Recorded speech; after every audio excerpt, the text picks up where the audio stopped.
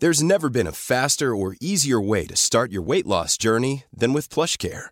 PlushCare accepts most insurance plans and gives you online access to board-certified physicians who can prescribe FDA-approved weight loss medications like Wegovy and Zepbound for those who qualify. Take charge of your health and speak with a board-certified physician about a weight loss plan that's right for you. Get started today at plushcare.com/weight-loss. That's plushcare.com/weight-loss. plushcare.com/weight-loss. Events over the past year have shone a light on racial inequality across the globe. Australia is no exception. This nation's journey towards a more just, equitable and reconciled identity still has a long way to go. With that in mind, and in a spirit of reconciliation, we acknowledge the traditional custodians of country throughout Australia and their connections to land, sea and community. We pay our respects to elders past, present and emerging, and extend that respect to all Aboriginal and Torres Strait Islander people today. I asked the Prime Minister, how good is Australia? Please explain. Life is changing in Australia because the pub is shut. Sucked in, fellas. I actually find it gobsmacking. I will call it a personal nightmare. Tell the Prime Minister to go and get... It is changing all around the world. I accept your nomination. The authority is total. And I rejected that approach. It's all about acknowledging how far we've come. He's all tip and no iceberg. Like a really scary wooden puppet. He was drunk. That's not true. Not now, not ever. You're a classic space invader. A social climbing sycophant. You should be ashamed of yourselves. Oh, fair shake of the sauce bottle, mate. Taste of democracy. Very good. G'day, Mark Kenny here from the ANU's Australian Studies Institute, and with another week of Democracy Sausage, of course, as we edge gingerly towards the end of the year, one Greek letter at a time, it seems. In fact, it struck me this morning that in just 2 months, Scott Morrison has gone from humiliating the French president to taking the government back out of our lives, and perhaps now to stepping back into our lives, or if you like, from Omicron to Omicron. But I suppose he has to do something. Parliament has proved to be a bit of a disaster because the government, unlike its predecessors, is really a government in name only. The paucity of its legislative ambition reflects its lack of purpose generally. As I said, the final 2 sitting weeks of 2021 have gone pretty badly for Morrison's government, largely because it doesn't really have too much of a to-do list, at least not legislatively speaking. One result is that the opposition and the crossbenchers move to fill the vacuum. And another is that the government casts about looking for meaning and purpose, sometimes finding it in ideological ephemera like its bill to create a specific right for religious people to keep on discriminating as a matter of belief. What a can of worms that is. While Australia has had a hard time in recent years, lunging from devastating drought to deadly bushfires and then on to the pandemic, politically at least, Morrison has been quite lucky. He was lucky to come through the middle of the Abbott-Turnbull wars, lucky to win an election in 2019 he himself called a miracle, and he's been lucky in a way that some of the big stories that have happened have crowded out the negative stories that the government's had to deal with, like the sexism problems in politics, sports rorts and car parks. All governments have indulged in what is called pork barrelling, but this government seems to have taken it to a new level. Let me bring in my regular partner here, Dr. Maria Taflaga from the School of Politics and International Relations at ANU. Howdy there, Maria. Hello, everyone. How are you? Really good to have you back, of course. Now, also with us are 2 highly respected scholars. Ian McAllister is Distinguished Professor of Political Science at the Australian National University's School of Politics and International Relations, with which Maria is associated, and indeed am I, and one of Australia's most respected political academics. And he's also the lead of the long-running Australian election study. Welcome back, Ian. Hello, Mark. And another well-known political scientist joins us for the first time, Professor Anne Tiernan from the Griffith Business School at Griffith University. And welcome to Democracy Sausage. Thanks, Mark. Glad to be here. And your research focuses on things like governing and policy, but also you're interested in kind of pretty arcane concepts like or what seems arcane to some people anyway, the concept of caretaker conventions. And I guess we'll be thinking a bit about that before not too long, as once the election is called.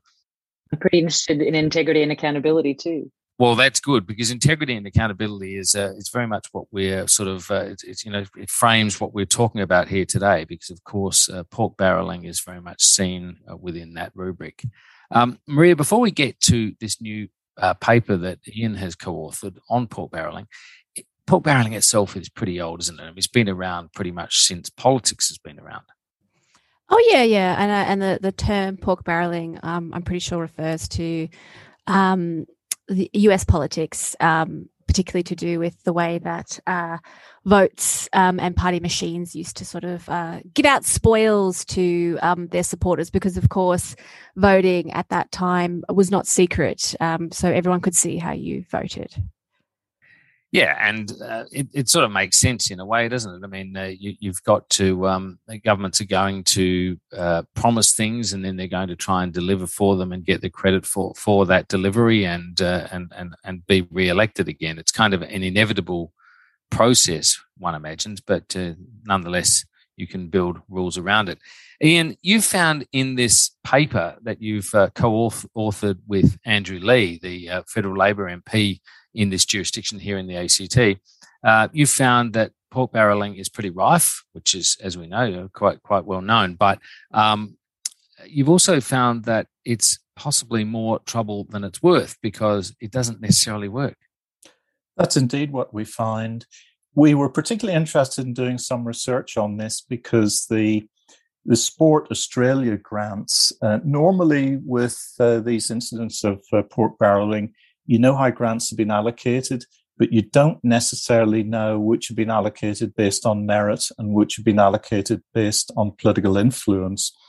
So the data set that was leaked to the ABC was really quite unique in that regard. So we were interested in analysing that to see what extent politically influenced grants affected the vote.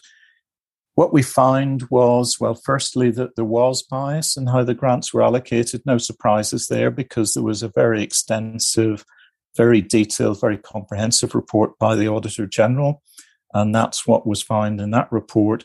But what we really wanted to do was to see what the electoral consequences of it would be. And much to our surprise, we found there was no electoral consequences, and we literally could not find any. We looked at the types of grants, the amounts, the number of grants. We looked at particular type of electorates, and there was zero effect. So it was a bit of a mystery to us at the beginning when we looked at it. Yeah, so this is actually a really neat little paper, and it's sort of in two parts. Ian, can you kind of tell our listeners what's the difference between, I guess, your swing and core voter theories and how they sort of played out in terms of what you were looking at in terms of the data?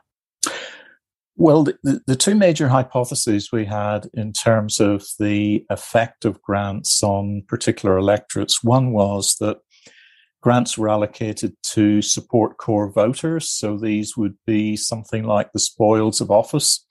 So when your party got into office, it would be able to distribute goodies, money, grants, things like that to your core supporters. So it would really shore up your support.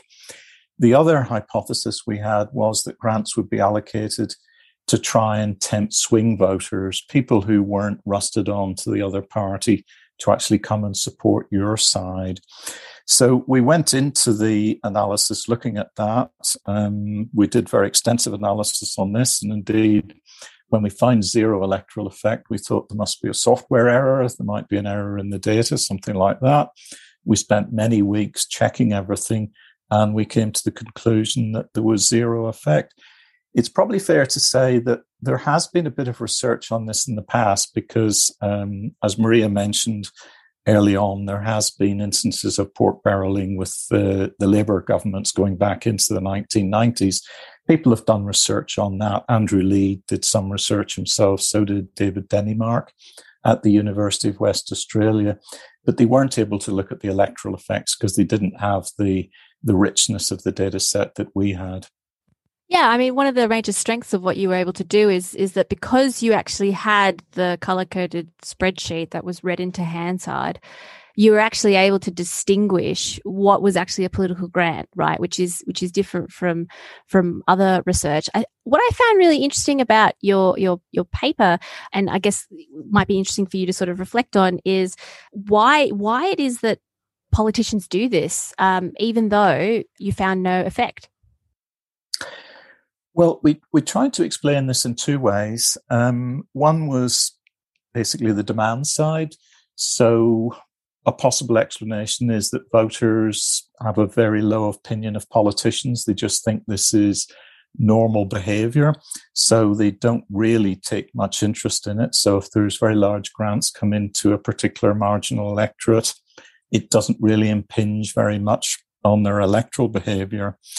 And we find in the Australian Election Studies surveys that the proportion of people who think that politicians look after themselves has really been increasing incrementally over the last 20 years or so. And in the most recent survey we did in 2019, we find that 3 out of every 4 people we interviewed believed that politicians looked after themselves, that there was really no trust in the political class. But on the supply side, parliamentarians pretty clearly overestimate the effect of these grants on the vote. And Andrew Lee ran a straw poll of 14 parliamentarians, and he asked them a question about the effect on the vote if about $500,000 came in via a grant into their electorate. There was nobody of that 14 who said it would have a negative effect. There was 2 who said it would have a 0 effect, but the other 12 said it would have some effect. And the median proportion of the vote was about 1.5%. So virtually all of the parliamentarians thought there was an effect for these grants. And I don't suppose this is surprising in a way, but I wonder whether this data, analysing it this way, can uncover the sort of the obverse, that is, the MP who fails to secure any grants. If it is expected that MPs will, feather bed their electorates if they can, and that they're all, they're trying to represent their electors. So obviously, winning money from Canberra in the case of federal MPs is something that MPs are kind of, it's normal behaviour for them. I wonder if we should be surprised that it doesn't show up as in a great positive sense, but it might show up in a negative sense if an MP is thought to be a useless log who doesn't get any money for his or her electorate. I'm sure that's true, Mark, that could be the case. But I think the other thing that's really interesting and topical in terms of the great work that Ian's done is that the Commonwealth's the only jurisdictions where you'd have to go through this kind of exercise to get to the bottom of what had happened in terms of the allocation of grants in the absence of the Federal Integrity Commission. So, it's in lots of other jurisdictions with stronger oversight arrangements. You can get to the bottom of schemes that don't look like that they're kosher and haven't accorded with the rules. Doesn't mean, there's no pork barrelling, of course, but it's just, as we've seen, on an industrial scale in New South Wales as well. But, you do have to account for it at some point, and it can be referred for investigation.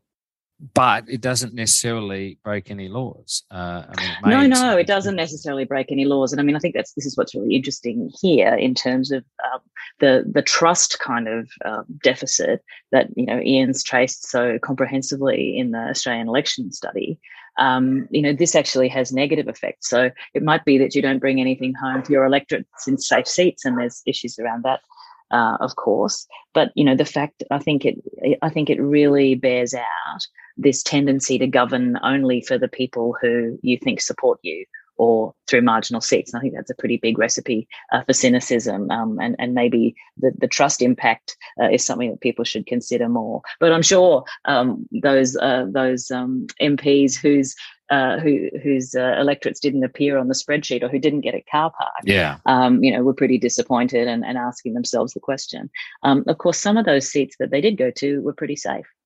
Yeah, that's true. I mean, it is quite interesting to see the seats that it did go to and why they went to them. We're not really surprised about it, but as you say, Ian, the really extraordinary thing about the revelation with what became known as sports rorts in media shorthand anyway, was that there was you could look at all of those applications and see which ones were allocated, and you could see, by virtue of a very handily colour-coded spreadsheet, you could actually see the consideration that government was making as to where those monies were going to be allocated, based on very much not an absolute match, but very strongly influenced by whether they were marginal seats or seats the coalition wanted to reward.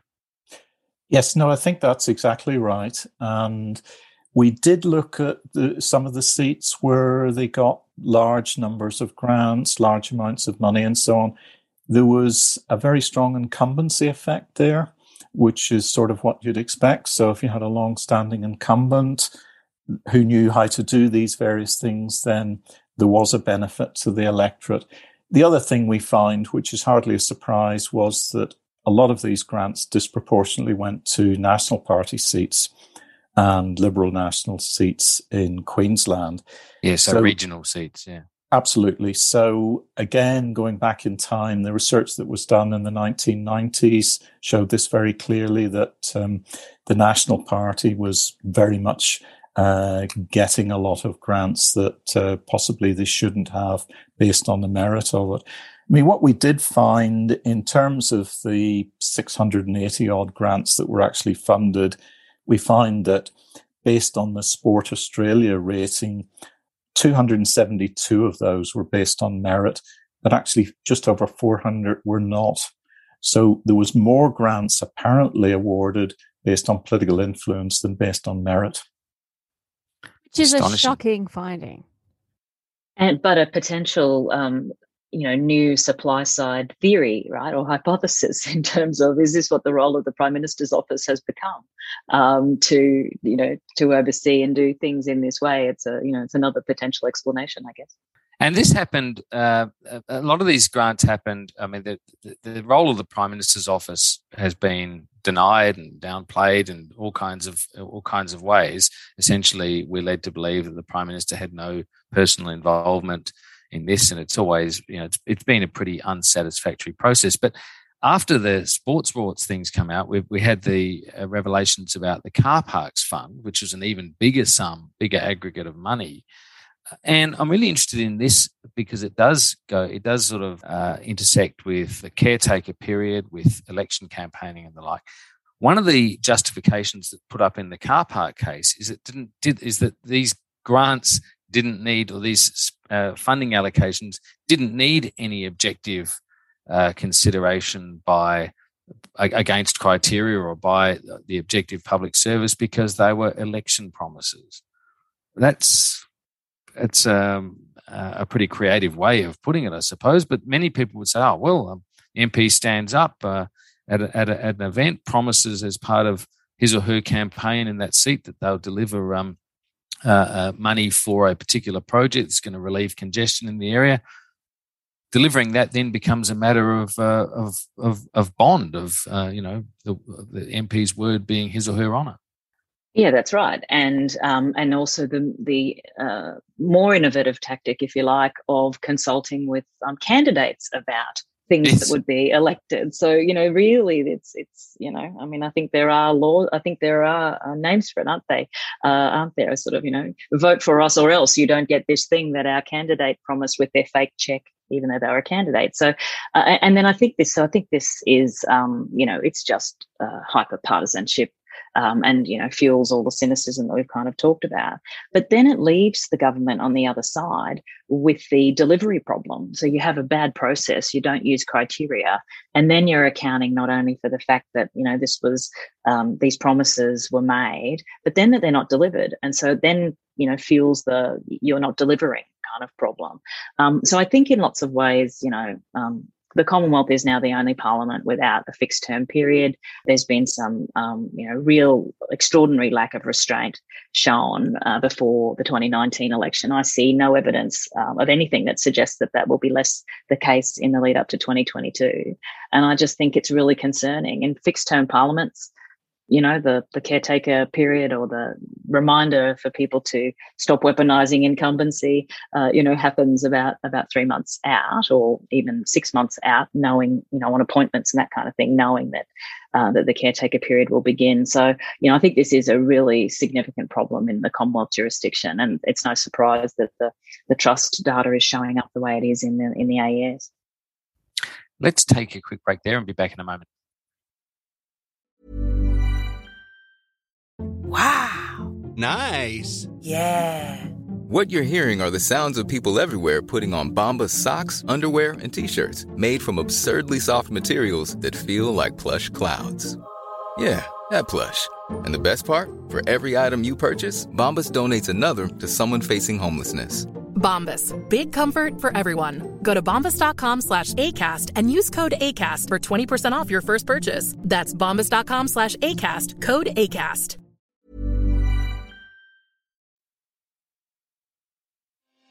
Hi, I'm Sharon Bessel. Policy Forum Pod is the podcast for those who want to dig a little deeper into the policy challenges facing Australia and its region. Each week we bring together expert analysis to tackle the big issues facing our region and to propose policy solutions. It's insightful, it's positive, and it's always fun. Policy Forum Pod is out every Friday. You can find it on iTunes, Spotify, or wherever you get your pods. Or find us at policyforum.net/podcasts. Welcome back. Now, Ian, in your paper, you actually start discussing this whole problem by citing the case of Georgina Downer in the seat of Mayo in the 2019 election campaign. And I think Anne was, this was the case Anne was referring to before we took a break then also, because it was quite a sort of emblematic of the broader problem here. Not only was this a case of, effectively pork barreling to try and win back a seat that had been a coalition jewel, for a Liberal jewel in the Adelaide Hills for a long time. And there was Georgina Downer, daughter of the former member Alexander Downer, seeking to do that. But Georgina Downer fronted up at an event with this huge novelty check. I think it was for about $127,000. With the party logo and her picture on it. It was, 2-meter check or something ridiculous like that, as these novelty checks are. She's doing it as the candidate, not as the MP, which really, bells the cat about how cynical this whole process is. And I guess that's the sort of thing. It's one of the more egregious cases of not even really trying to hide what is going on here. Public dollars effectively being used to campaign and garner votes. I think that's right. That was the event that really started off the inquiry. There was a formal complaint made that stimulated the Auditor General's report. And then, of course, various things started to come out. And as I mentioned before, the Auditor General's report is really very comprehensive. They had access to all sorts of data, and they were able to go back and look at how grants were allocated and so on. Of course, they didn't look at the electoral effects because that really wasn't their job. I suppose the sort of thing that interests me is how this will feed into the next election, which is what Anne was sort of alluding to before. One of the things we find in the election study surveys is that the sort of personal qualities that voters rate in leaders is leadership and integrity.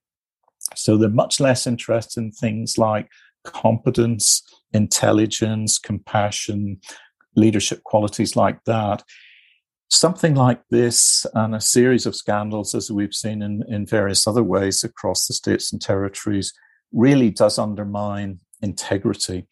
I suppose the thing that might save the coalition at the next election from losing votes over this is that voters are so cynical now. They probably think that both parties do it. So really, there's not much to be gained or lost in the whole process.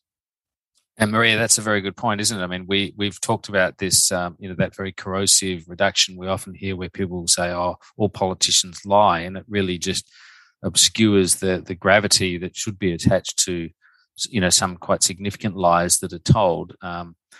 Once we accept that once we decide that all politicians lie, then nothing's all that serious. And we might have the same problem here, that this is a process, as I said at the start, it's as old as politics, really. Plus, I think a lot of people would probably say, well, look, I want my MP to be fighting for my area. We all remember, for example, someone like Brian Harradine, the senator for Tasmania, who was lauded really for his quite single-minded pursuit of securing money for his electorate. His electorate, being a senator, was the whole of Tasmania, but he made no secret of trying to secure a better deal all the time for Tasmania. Many voters actually like that kind of loyalty to their particular constituents.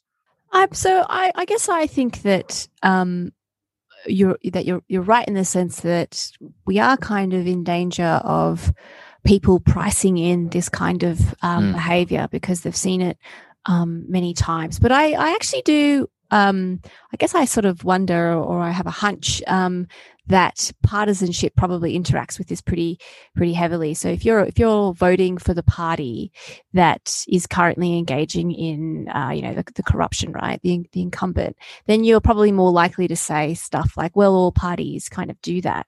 Or if you're leaning towards voting for that party, where I think this is actually kind of interesting is the way that these integrity issues are really fueling these independent candidates from often older women who are leading these voices of or independence candidates in traditional blue ribbon seats, right, in coalition party seats, because they are disturbed and upset about the lack of good governance, because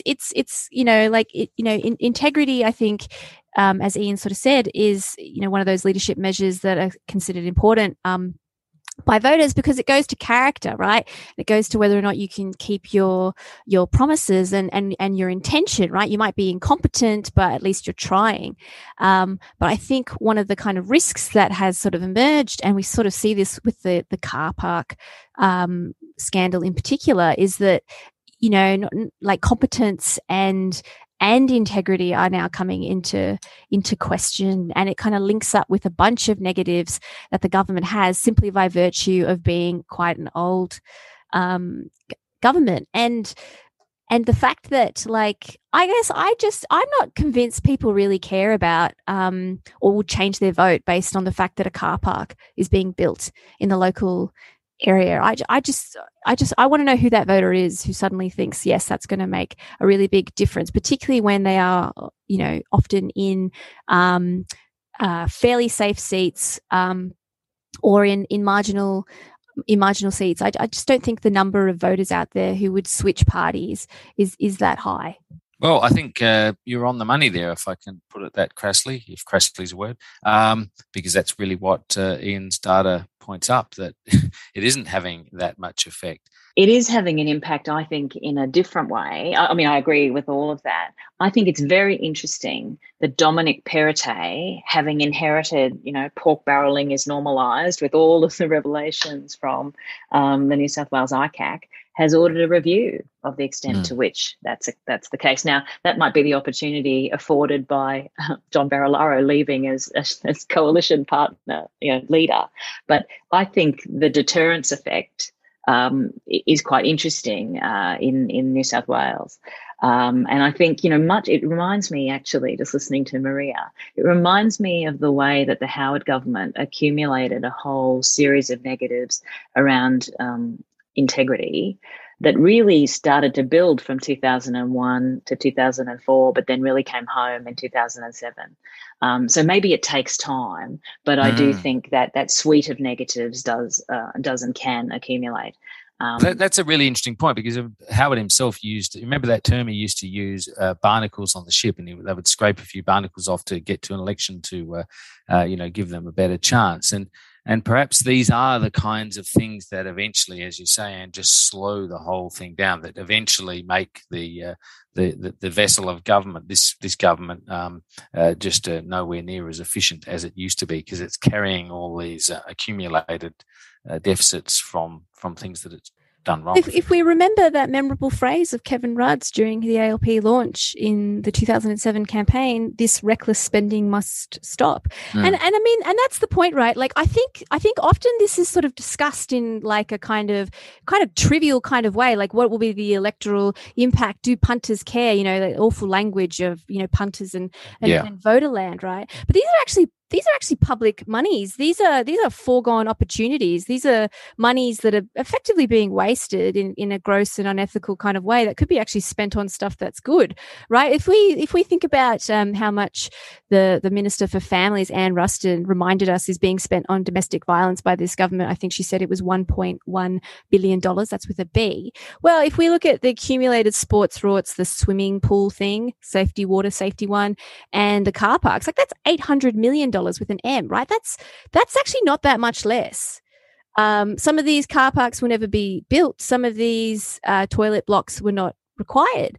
You know, this is actually your money that is being wasted, and part of it is the why this conversation happens this way is because I think the way these are covered journalistically, too much emphasis is placed on pork barreling as a political tool or a tool in the armory kit, and not enough on the actual substance of the actual spending, right? And in trivializing this lack of good governance and accountability processes, you know, journalists are kind of playing into the politicians' kind of game that it actually might matter about pork barreling, that, you know, voters like this stuff, or that it gives them some kind of advantage, and it feeds voter cynicism, right? Because, well, it doesn't matter, they're all like that, or, you know, it doesn't really matter who I vote for.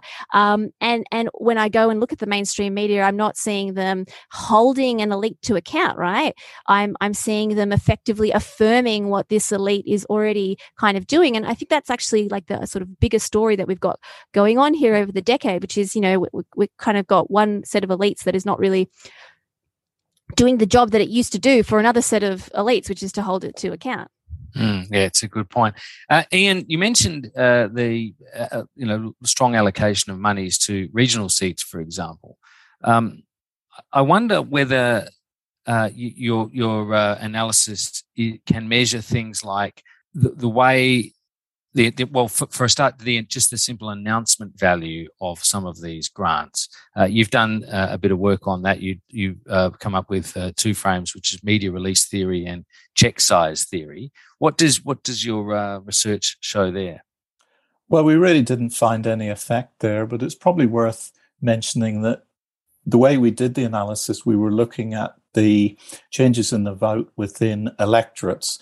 So we weren't able to drill down to ordinary voters and actually ask them what they thought about the whole process. What Maria was saying before about misuse of public money and so on is very interesting, because we're talking about sports rorts and car parks and things like that. But of course, there's a whole range of other things where government can redistribute resources. Things like membership of statutory authorities, diplomatic postings, a whole range of things where I would have thought sports rorts and things like that were really probably just the tip of the iceberg, and both sides of politics basically do it. The problem, I think, behind all of this is the rise of the career politician, which is really altogether a new topic, because what we've seen in Australian elections is that there's an ever-decreasing ideological and policy difference between the two major parties. But at the same time, we've seen a much greater increase in very intense partisan debate. That's actually happened in a range of countries, not just in Australia. So the problem there, I think, is that career politicians are in there to win, and they're not particularly interested in looking after the management of public monies.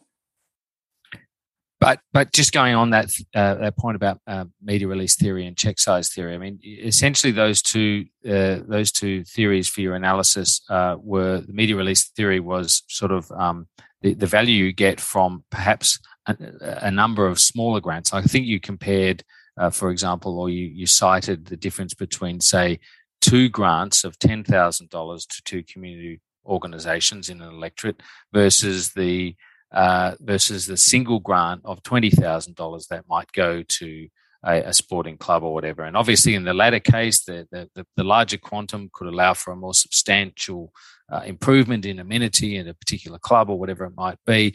But the other one, the former one, the two $10,000 checks might allow for 2 different appearances in the local pages of the local press. So I guess, and the criteria might be different as well depending on the size. But you say you don't discern any difference in terms of the overall political. No, we really didn't find very much of a difference in that. Again, I think a lot of these were directed to sporting groups and things like that. So they were improving, say, lighting after dark or change facilities. So I rather suspect a lot of these things were affecting relatively small groups of voters, and they probably expected that these things would happen anyway at one point or another. So it really didn't affect their view of politics and how they would vote in the 2019 election. Yeah, it's interesting. One of the things that interested me is that you've done this paper with a former ANU academic who is now himself a member of Parliament, so presumably is engaged in representing, sporting clubs and so forth within his area, this being Andrew Leigh.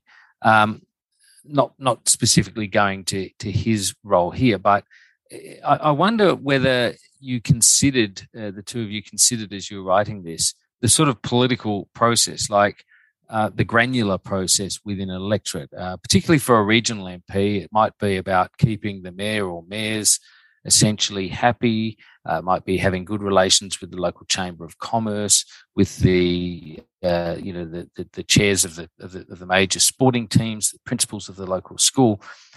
These people are kept essentially happy, if I can put it in that broad way, by an MP who's in their fight, seen to be in there fighting for the local community and scoring the odd parcel of dough for this or that project. And the word of mouth value, you can imagine, works quite well. Now, that may not so much show up as a spike in votes, but it might stop a slump in votes that MP might otherwise get, particularly if the broader party for whom that MP is a member is travelling badly, is about to be tossed out of power, for example.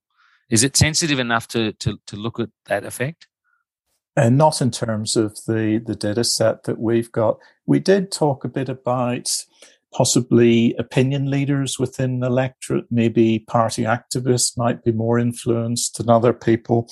It was not something that we could really measure with the sort of data that we had. It would require a different methodology. Now, we did find that there was an incumbency effect, so it was pretty clear that an incumbent was more likely to get grants and so on for his or her electorate. But in terms of drilling down into that and looking at the local context and so on, it really wasn't something that we could do. Yeah. And just finally, there's been a hell of a lot of attention on all of this term, much more so, I suppose, than is normally the case because we've had these quite egregious examples. Any thoughts about whether that in itself is going to have a sobering effect on parties? I mean, as we all know, we're heading into an election. Things look like they're very finely balanced.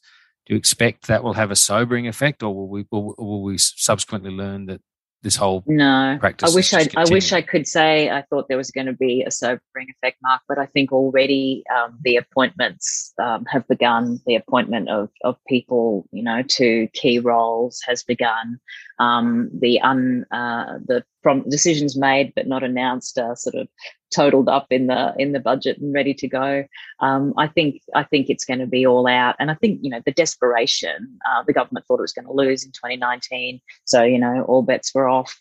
But I think it's the same in 2022, which is just indicative of how corrosive this stuff is. Interestingly, Bridget Archer member for the marginal Tasmanian seat of Bass breaks ranks last week to vote on the integrity and accountability issue with the independents and the crossbench. So it's very interesting that some of those marginal seat holders might actually think, the money is with that rather than with more largesse for the electorate. I thought that was a really interesting development last week. But, absolutely. It's just so cynical, and it's so corrosive to our to trust. And I just think that all those community organisations who did apply and who now know that that's how it worked and that they were never in the game, it will be interesting to see if they're a force to be reckoned with in 2022 as well. Yeah, that's a really interesting point. And to Maria's point, just a sort of a final question. To Maria's point about these independents, the voices for and so forth that are showing up. It's almost like this is the sort of liberal moderates, mostly female wing on the outside of the Liberal Party that's really saying, well, it's not. We haven't left the party. The party's left us, and they're standing up for these integrity issues. They're standing up for climate. They're standing up for conscientious moral representation in politics, and it's going to be fascinating to see if there are some, if there's an aggregate effect of this, but also if there are some surprises in this coming election. I think that's absolutely right, and very strong on corporate governance, right? Many of them coming from business backgrounds going, this just isn't good governance. I think that debate, is going to be really interesting. Maria? Yeah, I guess what is an irony of some of these campaigns is that some of the arguments made that are not around sort of climate or integrity issues are around, make this seat marginal so we get attention, so we get so we get this sort of largesse, and that is actually kind of the end point of treating the public purse as an election kitty, or as sort of treating this as just sort of an input on a chessboard rather than the very serious exercise of serving the public in the public interest and the public good. Yeah, it's a very good point to end on. Thanks very much, Maria, and thanks to Ian McAllister and Anne Tiernan. Really terrific to have you both on Democracy Sausage. Thanks, Mark. Thanks, Mark. And that's it for this week. We'll be back next week for another couple of episodes before the end of the year. And, of course, next year it's going to be looks like it's going to be on for young and old. We know, for example, that there's only 10 scheduled sitting days after this week between now and the middle of the year, which is really quite extraordinary and underlines the point I was making at the beginning that really we don't see much in the way of an agenda from this government other than getting through the election, which is really what the religious discrimination bill, as it's erroneously called, and the late listing of some sort of ICAC bill, federal ICAC bill, neither of which are likely to come to a vote, but which have been suddenly put on the agenda as if they're urgent after 3 years. That's what that's about. It's about, I think someone described it to me the other day as wedgislation rather than legislation. It's designed to give the government something to talk about and perhaps to say that we'd deliver this if the Labor Party was for it as well, but they're not for it, and therefore you have to re-elect us. We'll see how all of that goes, but that's for another time. That's Democracy Sausage for now. Look forward to talking to you again next week. Bye.